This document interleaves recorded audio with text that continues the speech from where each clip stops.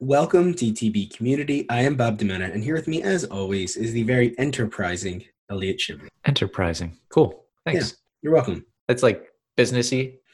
So the definition that I have is having or showing initiative and resourcefulness. Oh, cool. Even more broad than I thought. I like it. Yeah. Well, since we're on initiative, we took the initiative to update our website. Granted, this is probably 6 months old now, but we have some travel gear that Bob and I have handpicked that we think you would enjoy because we enjoy. We also have a book a trip tab, which includes people from that are an employee, a manager, or an owner from different tour companies around the world. And they have all been guests on this show. And if you have not listened to their episode, you can listen to their episode and decide if you want to book with them. One of those in particular is GJ Travel. And we discussed Iceland and Greenland. And if you book with us with the code TTB, you actually get a 5% discount. And some of those proceeds go back to us to help produce the show. And also check out some of our free itineraries that Bob or myself or both of us have put together for some of our past trips. All right. Now, the most important part of the intro is the trivia question. So this is for Ash. This is Ash's second part. The question was, how many people dropped out of Ash's team before his China expedition was over? If you answered 10 out of 16, so he only ended up with 6 people by the end of the trip, which is he lost almost 2/3 of his team. And that was the beginning. That was the first thing they had to do was get to the head of the river. That was the beginning. That was right in the beginning. Wow. I thought the whole trip was hiking to the source water. No. The whole trip. No, man. He had to hike to the source of the river and then walked the entire thing. Oh, I thought he started at the delta and walked up. No. I misheard that. Mm-hmm. Yeah. I guess I got to go back and listen to the episode. Yeah, you did. Yeah. Regardless, it's quite impressive and a little unfortunate that they lost that many team members. Anyway, if you got it right, we'll be reaching out to you.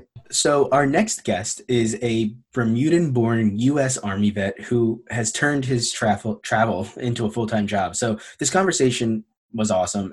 It started with solo travel and why that's so important to do.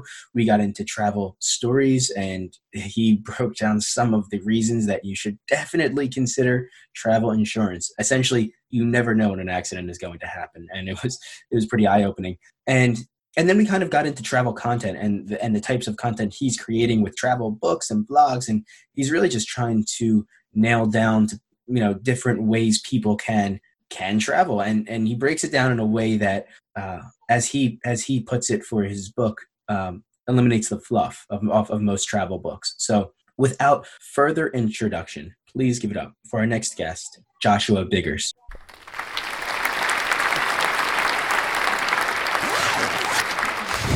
Welcome to the Traveler's Blueprint. Start designing your next adventure.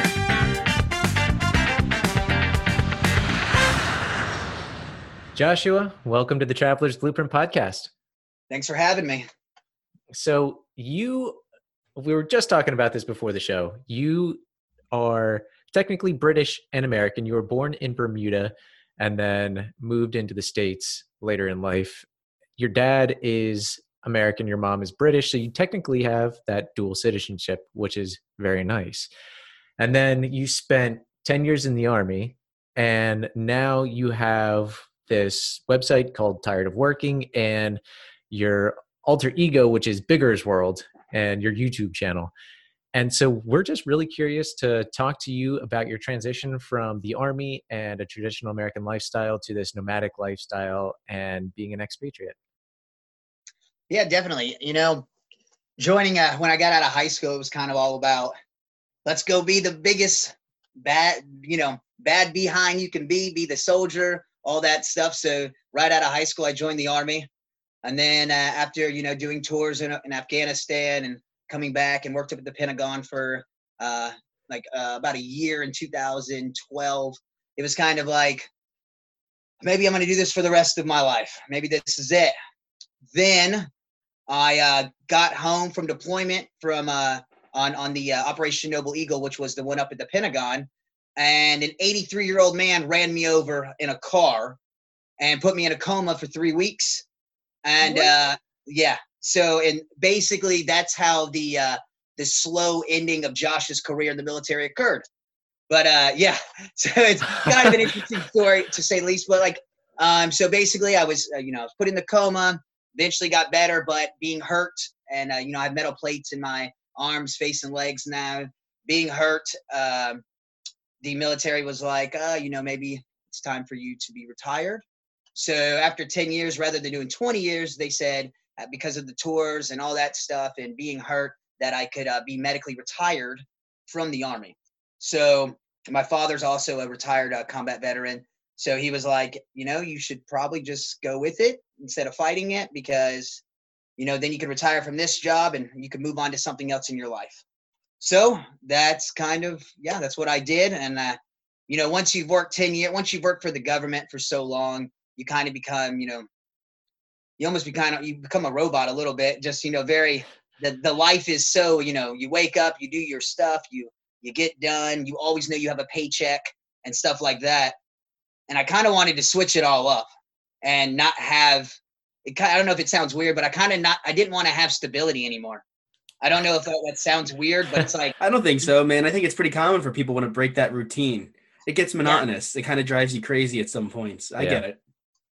Yeah, absolutely. And it was just kind of like, when you've been doing it for 10 years and your life takes a really big hit so crazily that. Well, that was a literal hit. Yeah, no. And the funny thing is I laugh about it all the time. So it happened in the Denny's, or it happened in the road, but it drove I got stuck under his car all the way into the Denny's parking lot. So I always say when I went that morning, I was going to get my Grand Slam at Denny's. Instead, I was Grand Slam. So I always think it's like, well, so go ahead. He just did not see you. Apparently, I mean, I don't know if you guys, because you guys aren't from Florida. There's a lot of elderly here, and an 83-year-old man, I don't know if should be driving at that time.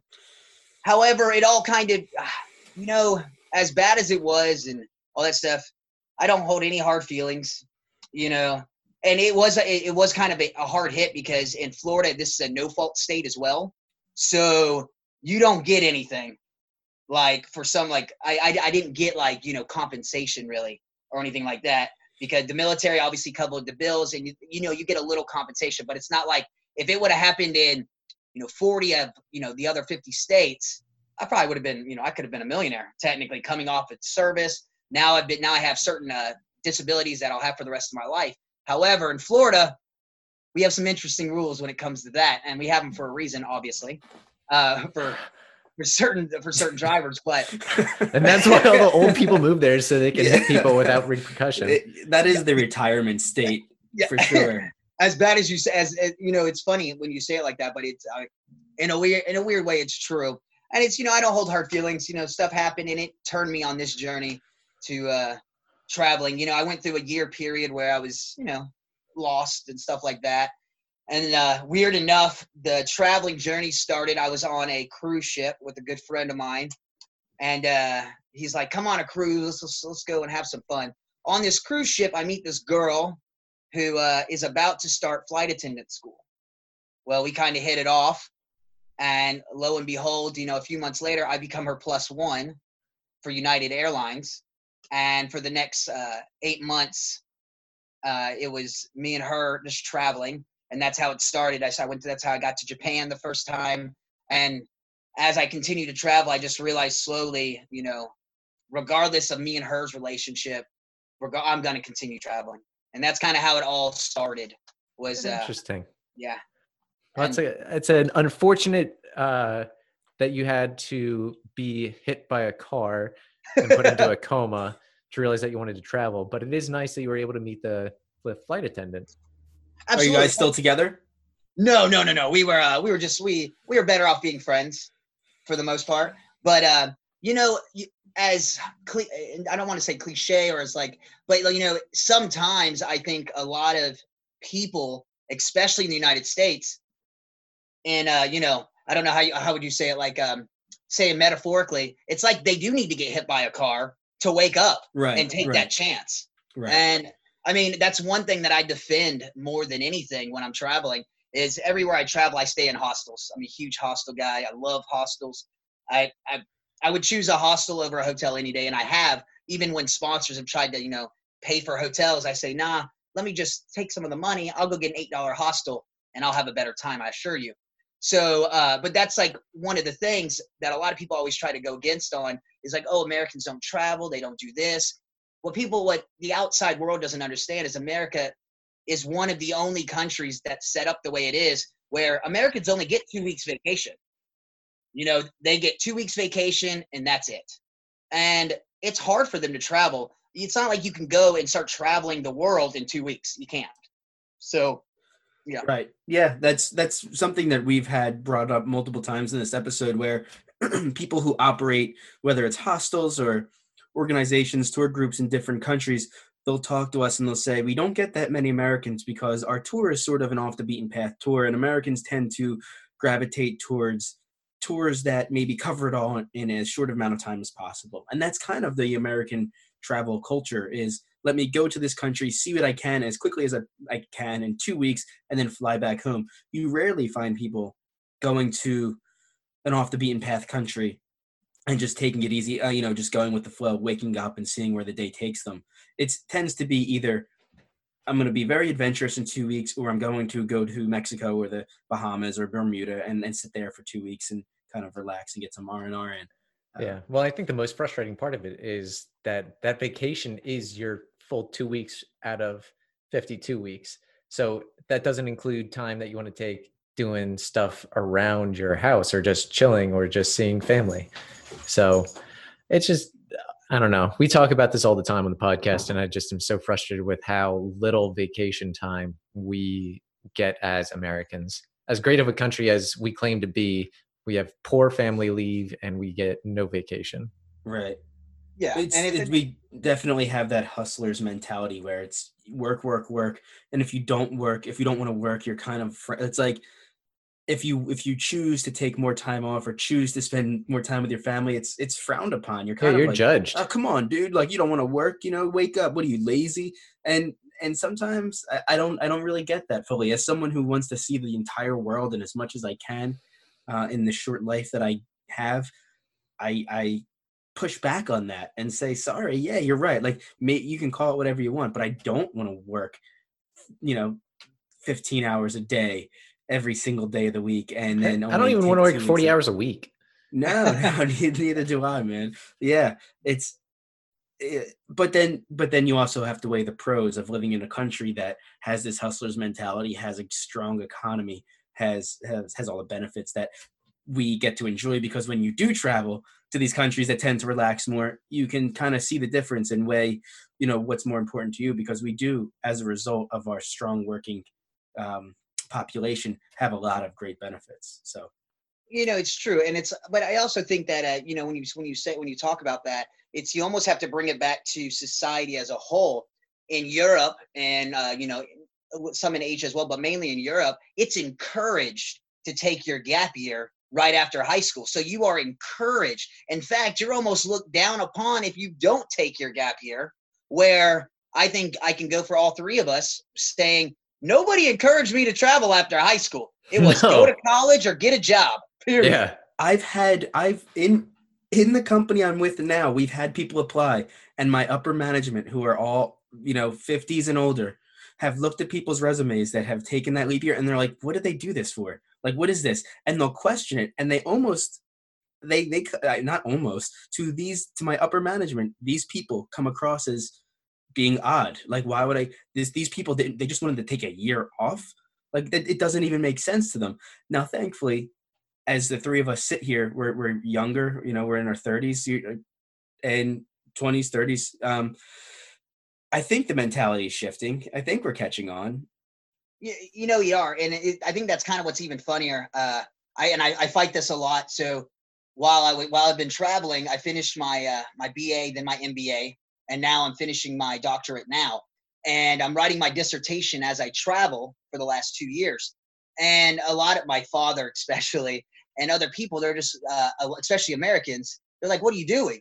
Like, you should be focused on, just your doctorate and that's it. And no, I don't have to be. Like if I can write and travel at the same time, I don't need to focus on anything just because it's not normal. And because when I finish my doctorate, I may not use it in the same, the same way that other people would use it. I'll find a way to use it. And it's just, I'm not getting a doctorate to make money and become, try to make myself, money hungry being a doctor. I'm getting my doctorate just because I enjoy learning and because it makes me a better business person. Yeah. Yeah. The saying that youth is wasted on the young. It's funny because it seems like we work our entire lives to take retirement and then stop working, but we can't enjoy a lot of the things that we want to when we're young. Like going to a country, going to Southeast Asia and like biking or hiking or just taking a motorcycle around for 3 weeks is not something I really imagine myself doing in my 60s. Right. Oh, right. Yeah. Yeah, I completely agree. And especially, it's not even about the physical, capabilities of your body at 60. It's also about like the environment and how hot it is and how muggy it is. And come on, at 60, a 105 degree day outside in dry heat is going to affect a 60-year-old man way different than a 29-year-old man. I guarantee it. Yeah. Did you ever see the picture? I think it was a meme. It was like two elderly people on the gondola in Venice, and they're both just passed out, mouth gaping open. And it's like, this is why you travel when you're young. And, they finally made it to Venice. But I think it's Tim Ferriss, who's a big advocate for the new rich.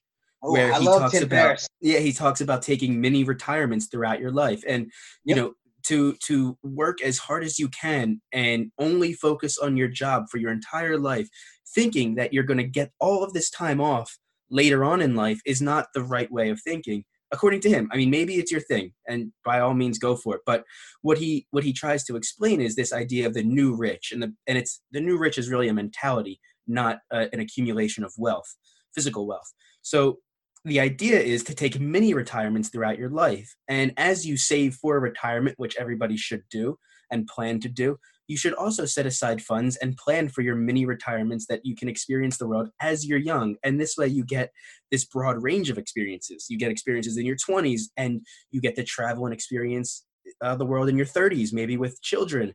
And so instead of just saving it all up for the end, you spread it out evenly throughout your entire life, and you have a more well-rounded experience. I personally love that philosophy, and it's something that I'm trying to live by. Yeah. And I think that is it's a new age thing as well. And I think as I've been traveling for the last 3 years straight, I think that I've met a lot of Americans, especially Americans in, their late 20s and early 30s that are starting to live that way. I don't know if as Americans, and I claim American and I claim, British, it kind of depends where I'm at to see where I claim. But it's like, I was in the American military, so I am American. And I don't know if Americans will ever be able to be like Europeans in the aspect of taking gap years at 18 and 19. However, it does seem like they are beginning to do it at 28 and 29 because they've been in their jobs for 10 years. And now they're having that leeway where they can actually start traveling the world. And maybe that'll be the way that Americans can start, broadening their horizons as they go. Yeah. Right. And that seems to be the trend. Young, I guess 29 to early 30s is the new 22. Mm-hmm. And I mean, people are having kids later in life if they're having kids at all. So it's not like it's that much of a shift. Yeah, completely agree. Right. Now, I do want to transition to your actual trajectory starting 3 years ago, mainly with the planning before your exit of your American life. And that is like financially, how were you set up and how did you plan to set up your, yeah. Well, so getting out of the military, obviously I'd save some money because that's one good thing that you can do when you're in the military is you could save some money. And so as I got out of the military, I kind of started realizing I tried the whole 9-to-5 thing for about, let's go with maybe 3.5 months. And 3.5 months into it, I'm just like, this is not working for me. This isn't going to happen. I just you know, the military is, it's not a 9 to 5. It's more of a lifestyle. And I think any military people can understand what I say when I say that. It's not a job, it's a lifestyle. So you become adapted to it, and it's just you. Where I came out of that and I started doing the 9 to 5 thing, I just quickly realized, like, this isn't working. So went on the cruise, met the girl, and then we started traveling. And then I started finding little ways that I could, you know, work at hostels. And, you know, you can, there's like workingabroad.com and stuff like that, websites like that, where you can just go work abroad and they'll pay for your accommodations, and you could find ways to make other money as you go. So, you know, I had some savings, and I did that for the first year, where I was just kind of traveling. And I was also traveling in Asia at the time, which is an important detail, because if I was traveling anywhere else, my travels would have been cut much shorter with the money I had. We've heard that many times. Yeah. Southeast Asia is just much cheaper. I mean, even right now in the year 2020, you can go to Hanoi, Vietnam, and you can get a room for $4 a night. You can get you have a bed $4 for $4. You can get an entire room for $15. So Southeast Asia is by far the most expensive or most inexpensive area there is. And so I was there for a year, and then slowly started transitioning to, like, maybe I can make money this way. So then I came home, and I was home for a month, and I met another friend, and she wanted to do a 49 state road trip. So I was like, hey, why not? We can do the 49 state road trip. And that's right when I was about to start the Instagram. So this was about, I think 2 years ago. Yeah, it was 2 years ago, May of 2 years ago. So almost 2 years right now is when I started the Instagram, or when I started, like, really thinking I can make money doing this.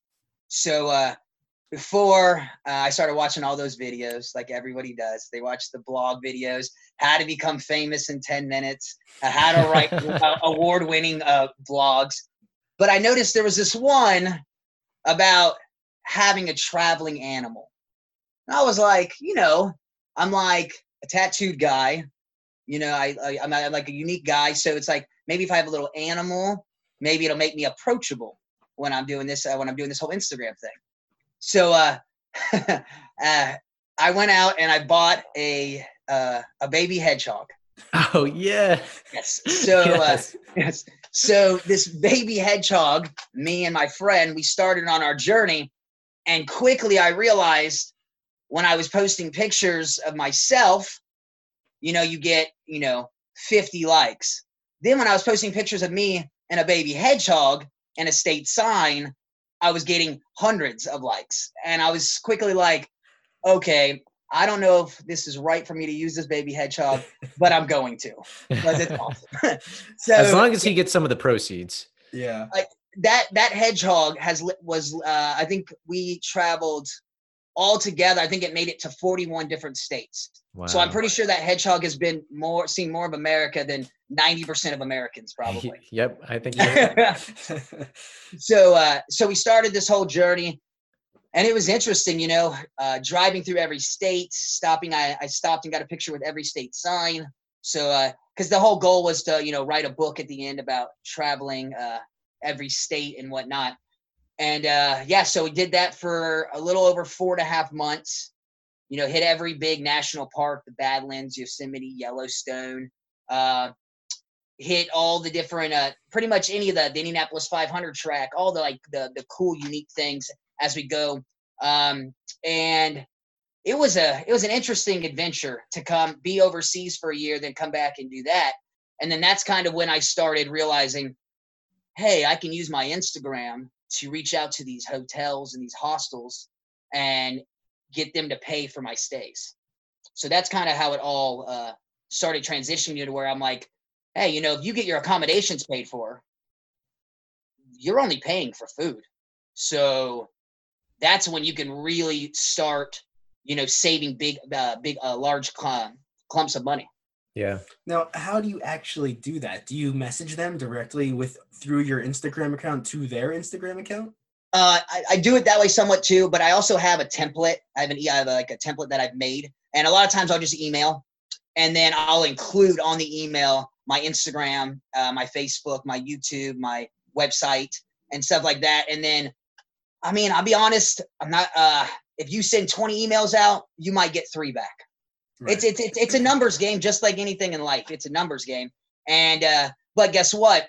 3 out of 20. And when I can send out 100 in less than an hour, I got some options. Right. And this goes not just for the US, but for all of the world, to be honest. Nowadays, it's not as hard because my Instagram gets enough attraction to where hostels reach out to me. So, but in the beginning, you have to reach out to them and you have to explain to them. Having followers doesn't mean anything.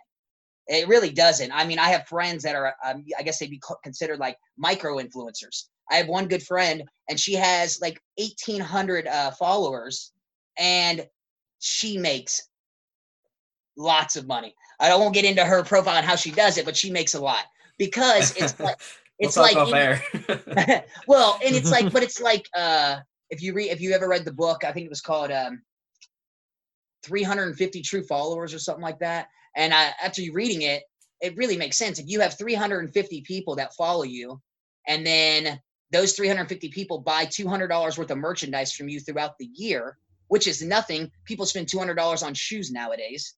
And if you do that, that's $70,000 a year you just made. That's more than, I bet you, a lot of people that people know, without a doubt. And that's how easy it is. It's not hard to make the money, but it takes time, it takes effort. And you honestly, you got to have big cojones because you have to drop everything and you have to hope that it's going to work out. And there's been plenty of times on this journey that I've been completely broke, 100%, and stuck at a hostel where, you know, I don't even have a flight home yet. But then you find ways and you continue on your journey after that. Well, big part of traveling like that is insurance. And we've been talking to a few people recently about traveler's insurance, health insurance, and traveling inside the United States is one thing. But what kind of insurance, if any, do you usually get for yourself when you're traveling abroad, and especially when you're doing it for a long period of time? Well, this is a funny story that you brought this up. So for the first year and a half, I never did have traveler's insurance. I was like, you know, I'm invincible, basically. You know, basically, I was in the military. Even after getting hit by the car. Yeah, exactly, right. For some Come reason, on, Joshua. Yeah, trust me. For some reason, I'm like, I'm invincible. So, and you're right. The biggest difference is when you're in the U.S., it's just looked at a lot differently with insurance because most of all the companies have insurance and stuff like that. But when you go abroad, that type of coverage doesn't cover you anymore. So I'm abroad and I'm in Bali and we're doing some cliff diving and stuff like that. And we're all up on top of this rock. It's about maybe 35, 40 feet. So 10 to 12 meters probably for anyone listening in the metric system, which is the rest of the world, but us. Yeah. But so I looked out at my guide and I'm like, it's deep enough, right? And he's like, yeah, you're good. Don't worry, you're good. And I'm like, okay. So I jump off. It ends up being around 2 feet. No. My entire right ankle is crushed. I'm lucky because when I hit it, it just kind of compacted in. So it didn't break in half, because if it had broken in half, it'd been really, really bad. But this was my last day in Bali. It crushed, right? And it just exploded overnight. Well, I still have another 3 months paid for on this excursion already. And if I don't, and I'm about to, I fly to Australia the next day.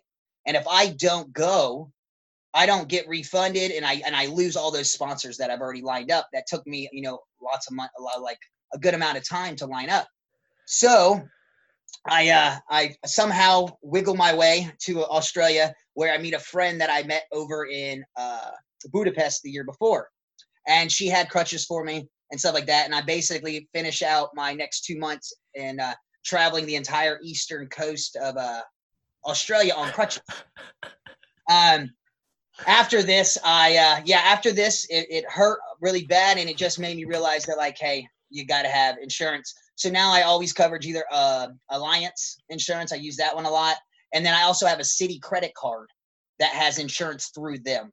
Okay. And I would say that that's one of the best things for anyone in America to look for is look for a credit card that has traveler's insurance already incorporated in it.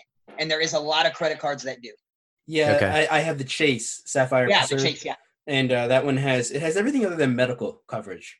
Mm. So it's just traveler's insurance as far as having to cancel or delayed flights, or the airline loses your luggage, car rental insurance. It covers pretty much everything other than medical insurance. But dude, did you what the hell did you say to the guy who told you to jump off a cliff into 2 feet of water? Honestly, I was kind of in shock. I barely remember some of the rest of it because after that, I'm like limping back onto the kayak, and I still get on the ATV to drive home because I'm just like, it was just like, yeah, trust me. It was like, I don't really remember a lot of it. And at first, it didn't explode into the night. So when you look down, you kind of got your adrenaline going and you're like, oh, I'm okay. I got this. You think your military experience helped you out with that one? I think I just got lucky because I stay very active and I'm in the gym a lot. And I really just got lucky that when I came down, my bones seemed to be pretty strong for the most part. And I didn't crush it because it could have easily slipped the other way and broken half. And then I would have just had a wiggly foot and that would have been a lot different. And I've seen personal stories and I got personal friends that another friend of mine, she was in Costa Rica and she was at a waterfall. It was her first day getting into Costa Rica. And she was playing on this rock trying to get that awesome picture that they all tried to get. She slipped. The rock was very large, slipped and crushed her entire leg, right? She didn't have traveler's insurance. She is now over $10,000 in debt. So people need to understand if you're going to travel, one accident can cost you traveling for the next 5 years of your life. Man. Whoa. So what did you end up doing for healthcare? How did you fix it? Oh, I did this thing that we call in the Army, I manned it. I manned up. So, yep. So nothing. Nothing at all. Just stayed on crutches for the next 6 weeks. And the thing is, though, it wasn't the right call, and that's the reason that I do traveler's insurance now, because I still have issues with that ankle. And if I would have gotten it fixed right there, which they have good coverage or good medical services in Australia. If I would have had I could have easily just went and got it fixed, and I could have been, laid up in an Australian hospital eating some great pudding and stuff. I mean, it would have been very easy to do, and I probably wouldn't have the same issues that I have. However, I don't know if you can tell, my life is weird. I'm all over the place a lot of times, so I just put it to the side now. But I would definitely advise anybody that's going to travel to use traveler's insurance, especially considering you can find reasonable reasonable insurance, and don't make the excuse that, oh no, it's an extra $125 a month for this traveler's insurance, because it could end up saving you a lot of money down the line.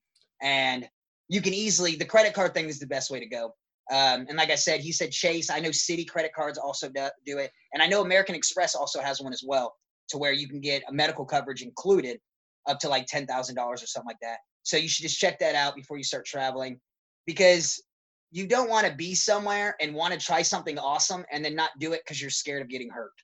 Right. Yeah. You said Alliance is someone that you use often. Do you have like a ballpark number for what it would cost somebody for like a 2-week vacation to get traveler's insurance?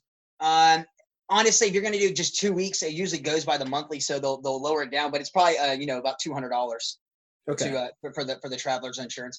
And I mean, the biggest thing is just pay attention when you're buying your traveler's insurance from wherever you do, and read the fine print, because the fine print matter a big time. Because I know I have another friend that got hurt in Africa, over in Morocco, and African countries were not covered under the traveler's insurance. And she didn't know that. So she gets hurt, goes to the hospital, and they're like, sorry. And you're like, cool. So make sure you read that fine print as well. Right. I know a lot of times the traveler's insurance won't cover adventure travel. So they'll say they'll cover you, but then if you get hurt skydiving or cliff jumping or riding an ATV, there's fine print that says you're not covered under those circumstances. So you do need to read the fine print. That's a good point. And remember, when you go to the hospital, they weren't there when you got hurt. I'm not saying lie, because that's wrong. However, when you're in the country and you need coverage, you weren't cliff diving, you were walking and a raccoon jumped out at you and you slipped and fell off a cliff.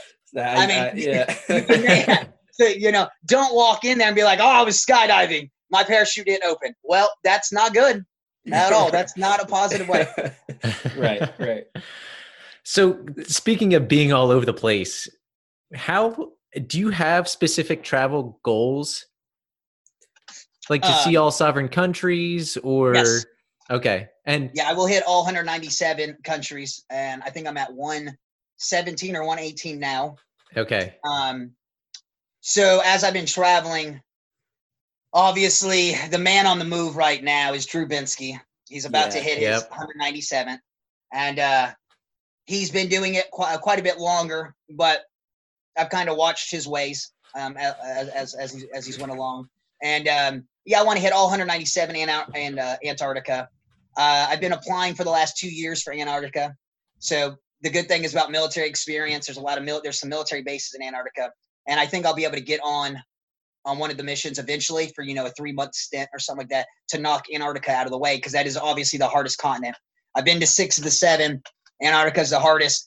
If you are trying to go to Antarctica, the way to get there, the cheapest way, is to go down to Chile and then go all the way down to the little city at the very southernmost point.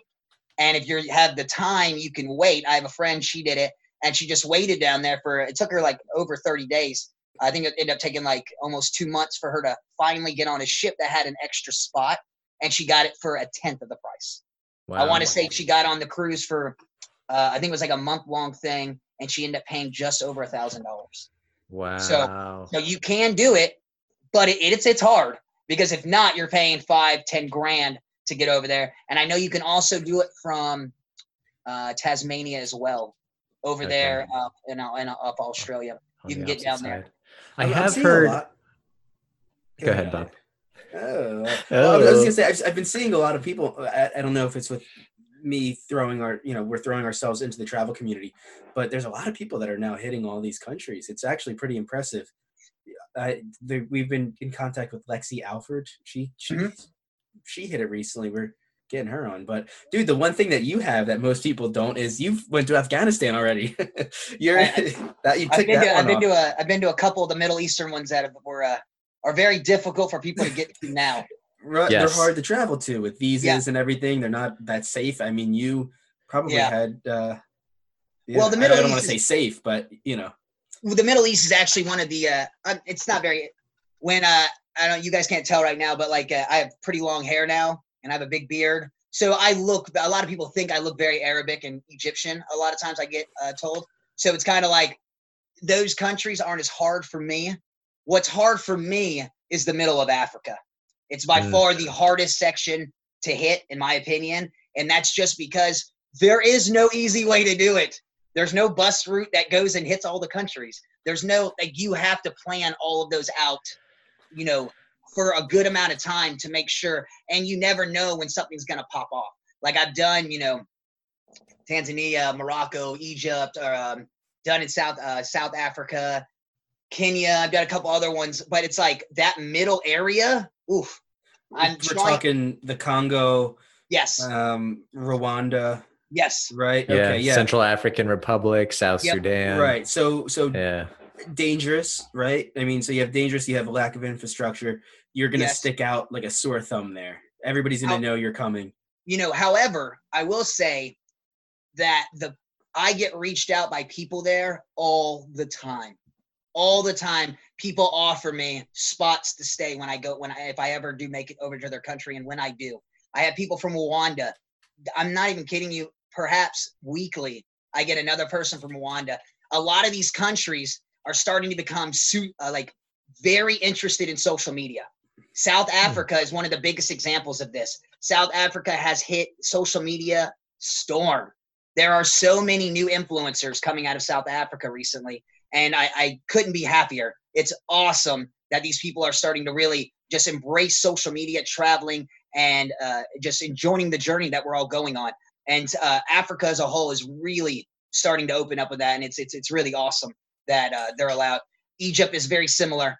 Weekly, I get someone from Egypt that's offering me, hey, come out here. I'll take you around. You can stay at my house. I got tours. I got anything for you. Come and I'll show you an awesome night out. Like they're really, really starting to step up, and that's really, really awesome. Yeah. And I think that having someone like you, a white male in Africa doing one of their tours and them being able to promote that, it shows that it's safer, that other people are doing it, and that people in America and Western Europe can do it too.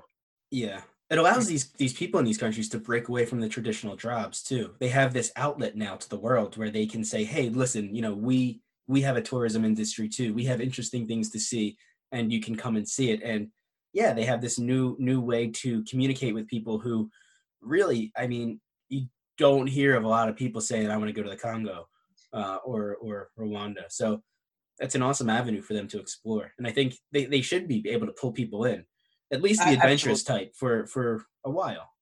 Absolutely. And I mean, it goes back into, you know, gorilla trekking and stuff like that, Rwanda, that everybody, I mean, how many people have you said, hey, would you like to come and do a gorilla trekking in Rwanda, would say no? I mean, I don't know why you would ever say no. It'd be phenomenal. And I mean, that's the idea. I want to, I've been organizing some stuff with some friends in the UK that maybe we're going to go and rent some motorcycles and just do a big, you know, down the line thing and try to hit as many Middle African countries as possible. I think it is important that there's certain areas that you should probably go with a partner, you know, go with the bud. I think it's smarter that way. And like I've told a lot of American women, especially, they ask me questions on, you know, can I travel alone? American women, yes, you can travel alone. There are plenty of countries you do not need a man to travel. You can travel alone. Australian women, German women, I see them all the time. I meet them all the time, and they all travel alone. So, but there are countries you've got to be a little smarter at, you know, you got to be smart. But I feel like that's the number one excuse I hear the most from a lot of American travelers is I don't want to travel alone. Trust me, once you start, you're not going to stop. It's just one of those things. Yeah. So do you travel alone often? Almost all the time. Okay. And it sounds like you're staying in these countries for an extended period.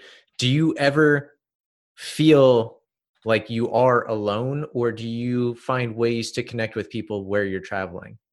Not in the least have I ever felt alone, my friend. And that's kind of the thing with the hostels. And that's one of the biggest things that I feel like all Americans listening to this right now. Hostels are not based on the movie Hostel. That movie is not the way hostels work. Wait, that's not a documentary? It's not a documentary. It's not. And, you know, that's the funny thing is a lot of people I've met, they're just like, well, what? You stay at hostels? And I'm like, yeah, they're phenomenal. So I would tell people hostelworld.com obviously is the best hostel website to use. You get on, you can read reviews on these hostels. Guess what? If you got a bunch of reviews that say it sucks. Don't try to, you know, but if you got a bunch of reviews that say it's phenomenal, it's probably phenomenal. You can always find people at hostels. Another great avenue I've used recently more often, couch surfing. Couch surfing is not the same in other countries as it is in America. You know, I know in America, a lot of people are a little weary about couch surfing because they're like, oh, there's going to be an uncle and he's going to be the old creepy uncle. It's not like that. You know, it's really not. Majority of these people on couch surfing are international people that are just want to open themselves and they want to meet people. And I've done that a lot where I've met a lot of different people abroad as well. But the bottom line is if you don't want to go the whole stranger route, go to the hostel. You can get a hostel bed for super cheap. And all hostels also have private rooms. If you have, you know, the money for it, you can always get a private room. They're never that much more expensive. You know, if a bunk bed is $4, a private room might be $15. So, and you can have your privacy in these hostels. But I was actually looking through your website when I was just taking notes on our discussion today. I went to your website and I saw you have the link to hostelsworld.com. Yeah. And I have an Italy trip coming up, so I just typed in Rome just to see, and I couldn't believe, man, how cheap these places are. I haven't stayed in too many hospitals. Or hospitals. You don't want to stay in the hospitals. They're really expensive in the U.S. But I was blown away. I mean, $15, and then you start looking at pictures, and it's the website, the platform is just as good as any other booking platform in how they show pictures of the rooms and the accommodations and give you an idea of what to expect. So I'm not saying that I was on the level of, oh my God, hostels are murder sites, but I Yeah. also didn't, that wasn't my immediate place to look for accommodations. And now I kind of see the appeal big time. Yeah, I'll give you a little tip as well for you and anybody else. The way I do it is I go on Hostel World and I find the hostel I want. Once I find the hostel I want, I'll then go on to Booking.com. Booking.com also does hostels. A lot of people don't know this. So what you can then do, once you find the one you want, you can compare reviews from hostelworld.com and Booking.com. If you can find a hostel that has good reviews on both sites, that's a great hostel, and you should stay there. That's a fancy form of corroboration. Yeah. Yeah. Sure. Yeah. And it just, I'm telling you, like the great thing about hostels are as well is just about, not all of them, but a good majority of hostels have day trips as well. And those day trips are going to be cheaper than if you take TripAdvisor or something like that. You go into a new place like Italy, say you go into Rome, I guarantee you stay at a hostel, that hostel is going to be offering day trips for very cheap prices that you would never get anywhere else. Yeah. Now, are hostels family friendly? Absolutely. And they'll also say, so hostels, so there are hostels. I just did a blog on this one.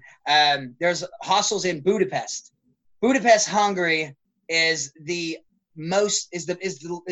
biggest party city in Europe, in my opinion. And the hostels show it. There are hostels that literally say, this is a party hostel. Do not stay here if you're not ready to get drunk. You know what I'm saying? Like this is what they say. And you can read the reviews and you know this. Then there are other ones that are 100% family friendly and have, a daycare in some of them. Yeah, no, like especially I saw in Ireland. In Ireland, when I was in Dublin, one of the hostels there was full families sleeping in the bunk bedrooms. Some hostels have different rules that if you're in a family, you have to have a room and you can't be in bunk beds. But on the Hostel World, it'll say all this on the page. So you read them and you'll figure it out. There are certain ones, not a lot, but there are some hostels that are 35 and under. Okay. Which means they're probably a party hostel. Yeah. Right. Yeah. All right. Well, we're coming close to the end here, but I want to hear some specific stories that you've had, some of your most meaningful experiences throughout your trips over the last 3 years. Let me see. Okay. The number one, I've had a lot of amazing experiences, but one of the best was I was in Johannesburg, South Africa. And Johannesburg, South Africa. Ooh, that's an interesting city. The Uber drivers don't stop at red lights. They don't stop at stop signs. It is rather dangerous for the most part.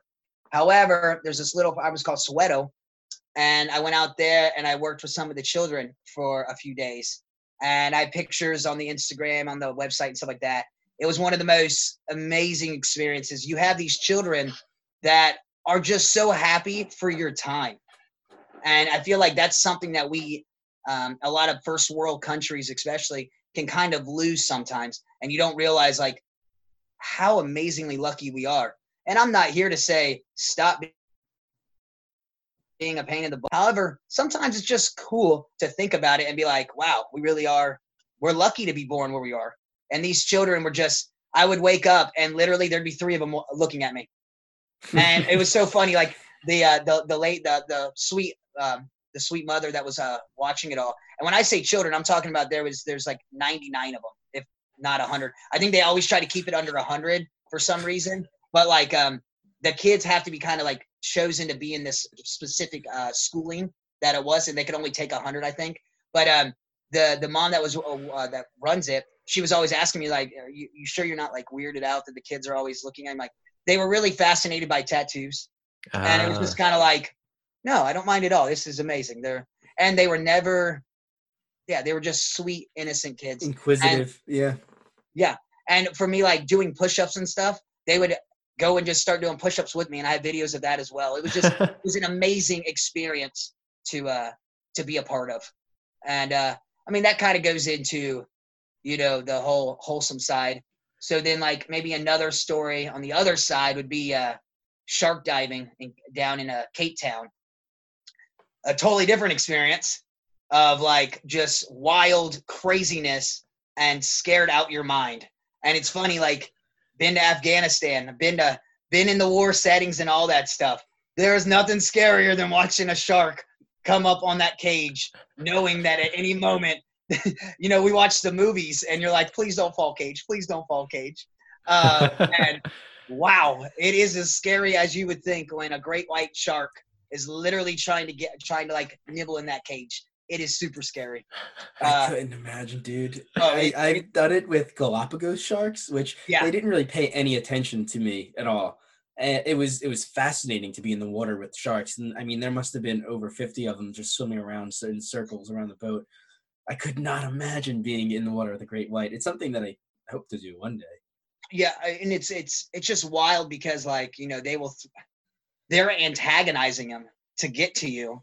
And it's just kind of like, if anything bad happened, it's kind of your own fault because you paid for this. And yeah, right. But like, you don't think about any of this until you're in the water and you're like, and the thing is the water is constantly hitting with hitting the boat. So you're always grabbing the front of the cage because it's just natural, but that's where the shark is. You're like, oh, it's, you know, and just going through Africa and working with the elephants and seeing the hippos and stuff like that.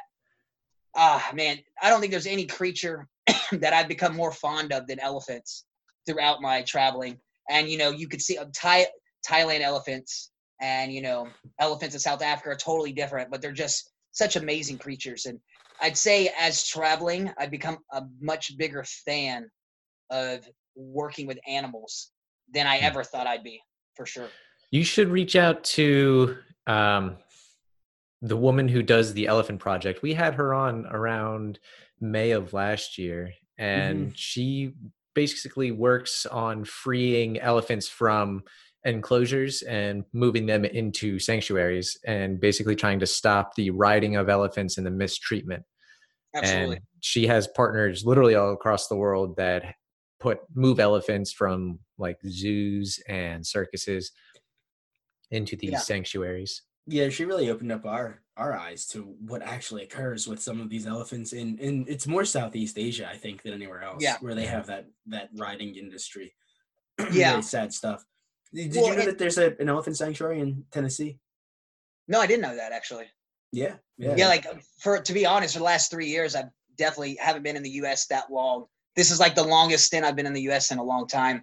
And I mean, I miss it somewhat for some things, but then other things, it's hard. Once you've been traveling for so long, it's hard to, you know, you get you're so ready to go as soon as you're back.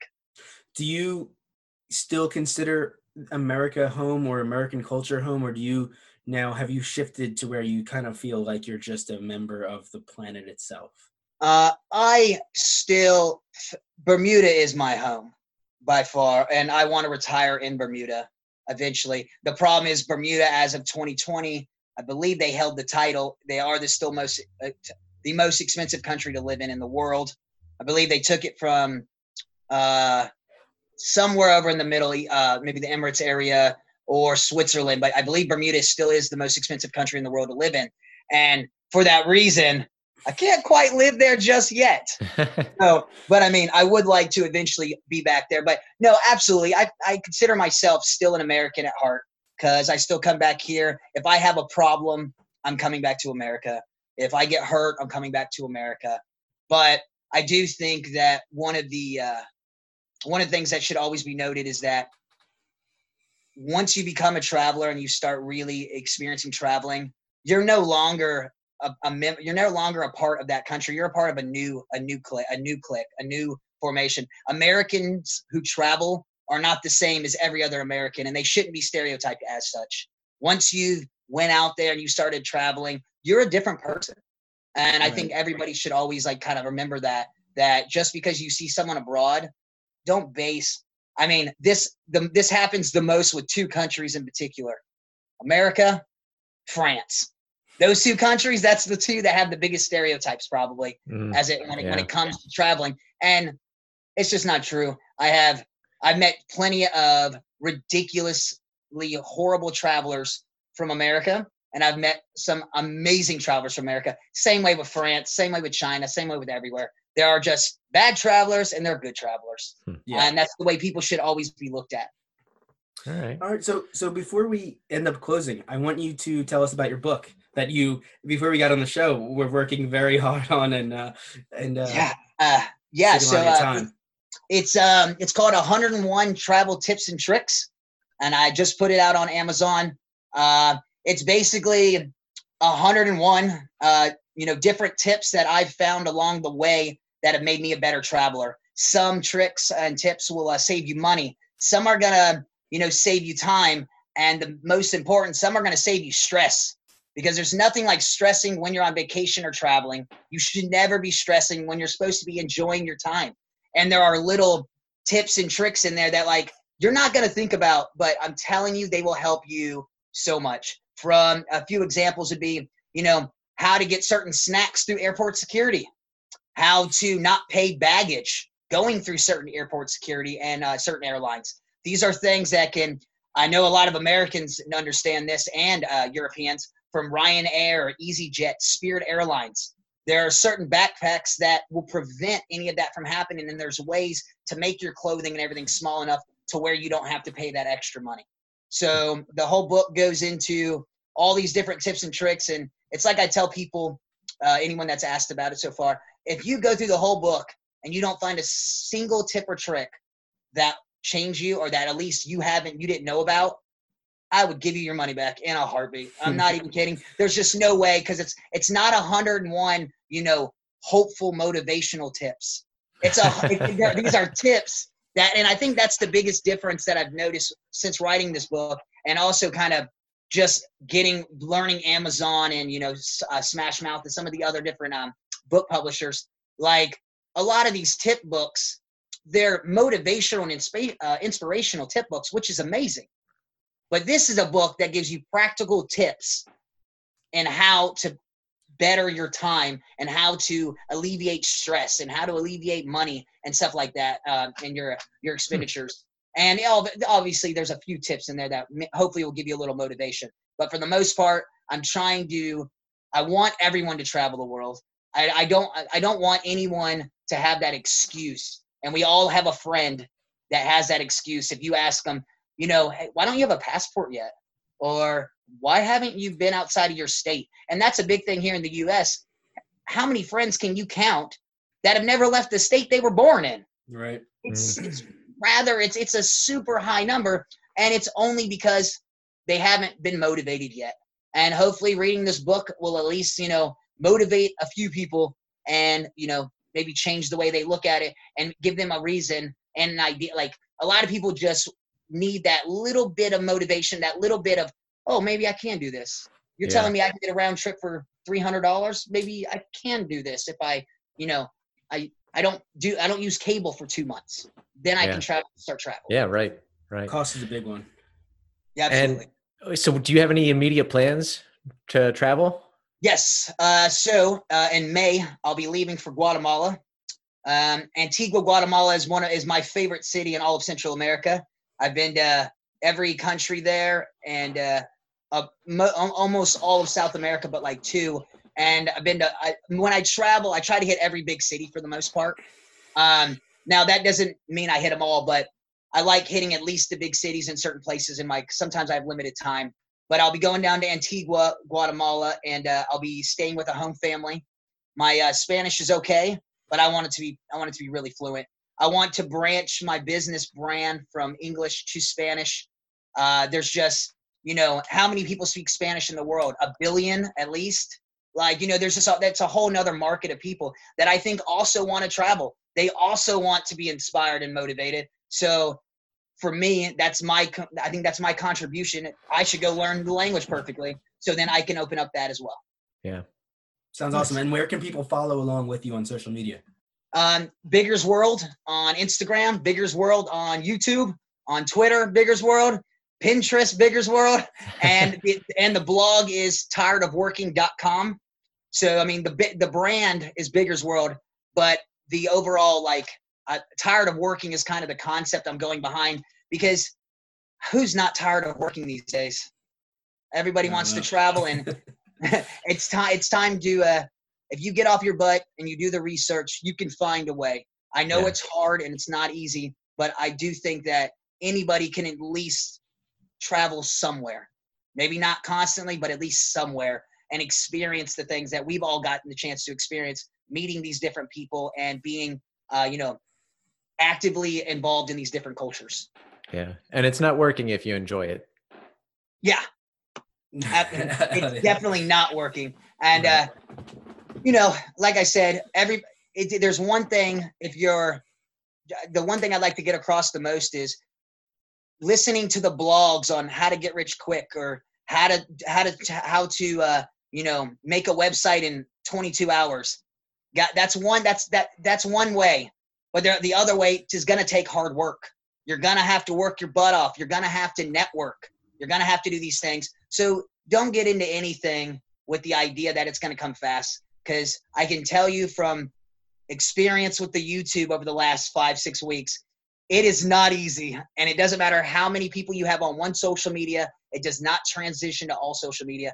Every single time you start a social media, you got to start over. And you guys know this from starting the podcast and whatnot. Every person you get should be a treasure for you, because that's a new person that is going to be interested in what you're learning or what you're giving out. Yep. Yeah. Hey man, thank you for coming on, man. We really appreciate it. Glad we know this is your first podcast ever. So maybe podcasting is in your future too. It'd be another endeavor for sure. Yeah. Hey man, really appreciate it. Yeah, definitely. I appreciate being on, and thank you guys for, I don't even know how we actually found each other. I think it was just a random meet on Instagram.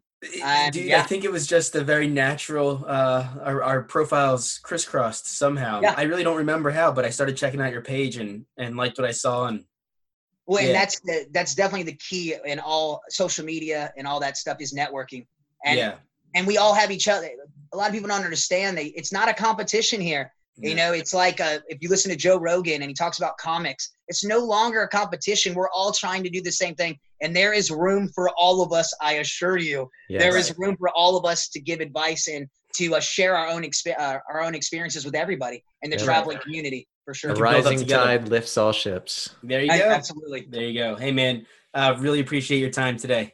Yeah, definitely. I appreciate you guys for having me. I really, really had a great time, trying a new avenue for sure.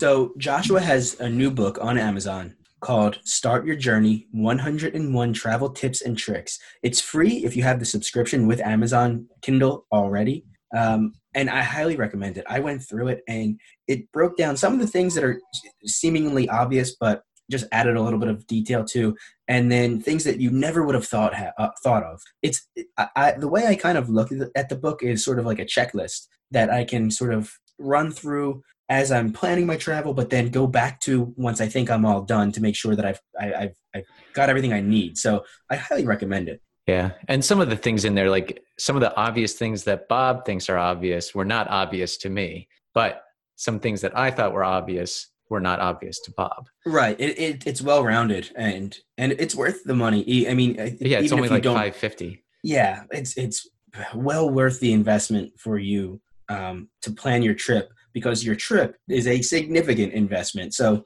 just check it out. Yeah. I mean, $5.50 to make your life significantly easier on your next trip sounds easy to me. Come on. Yeah.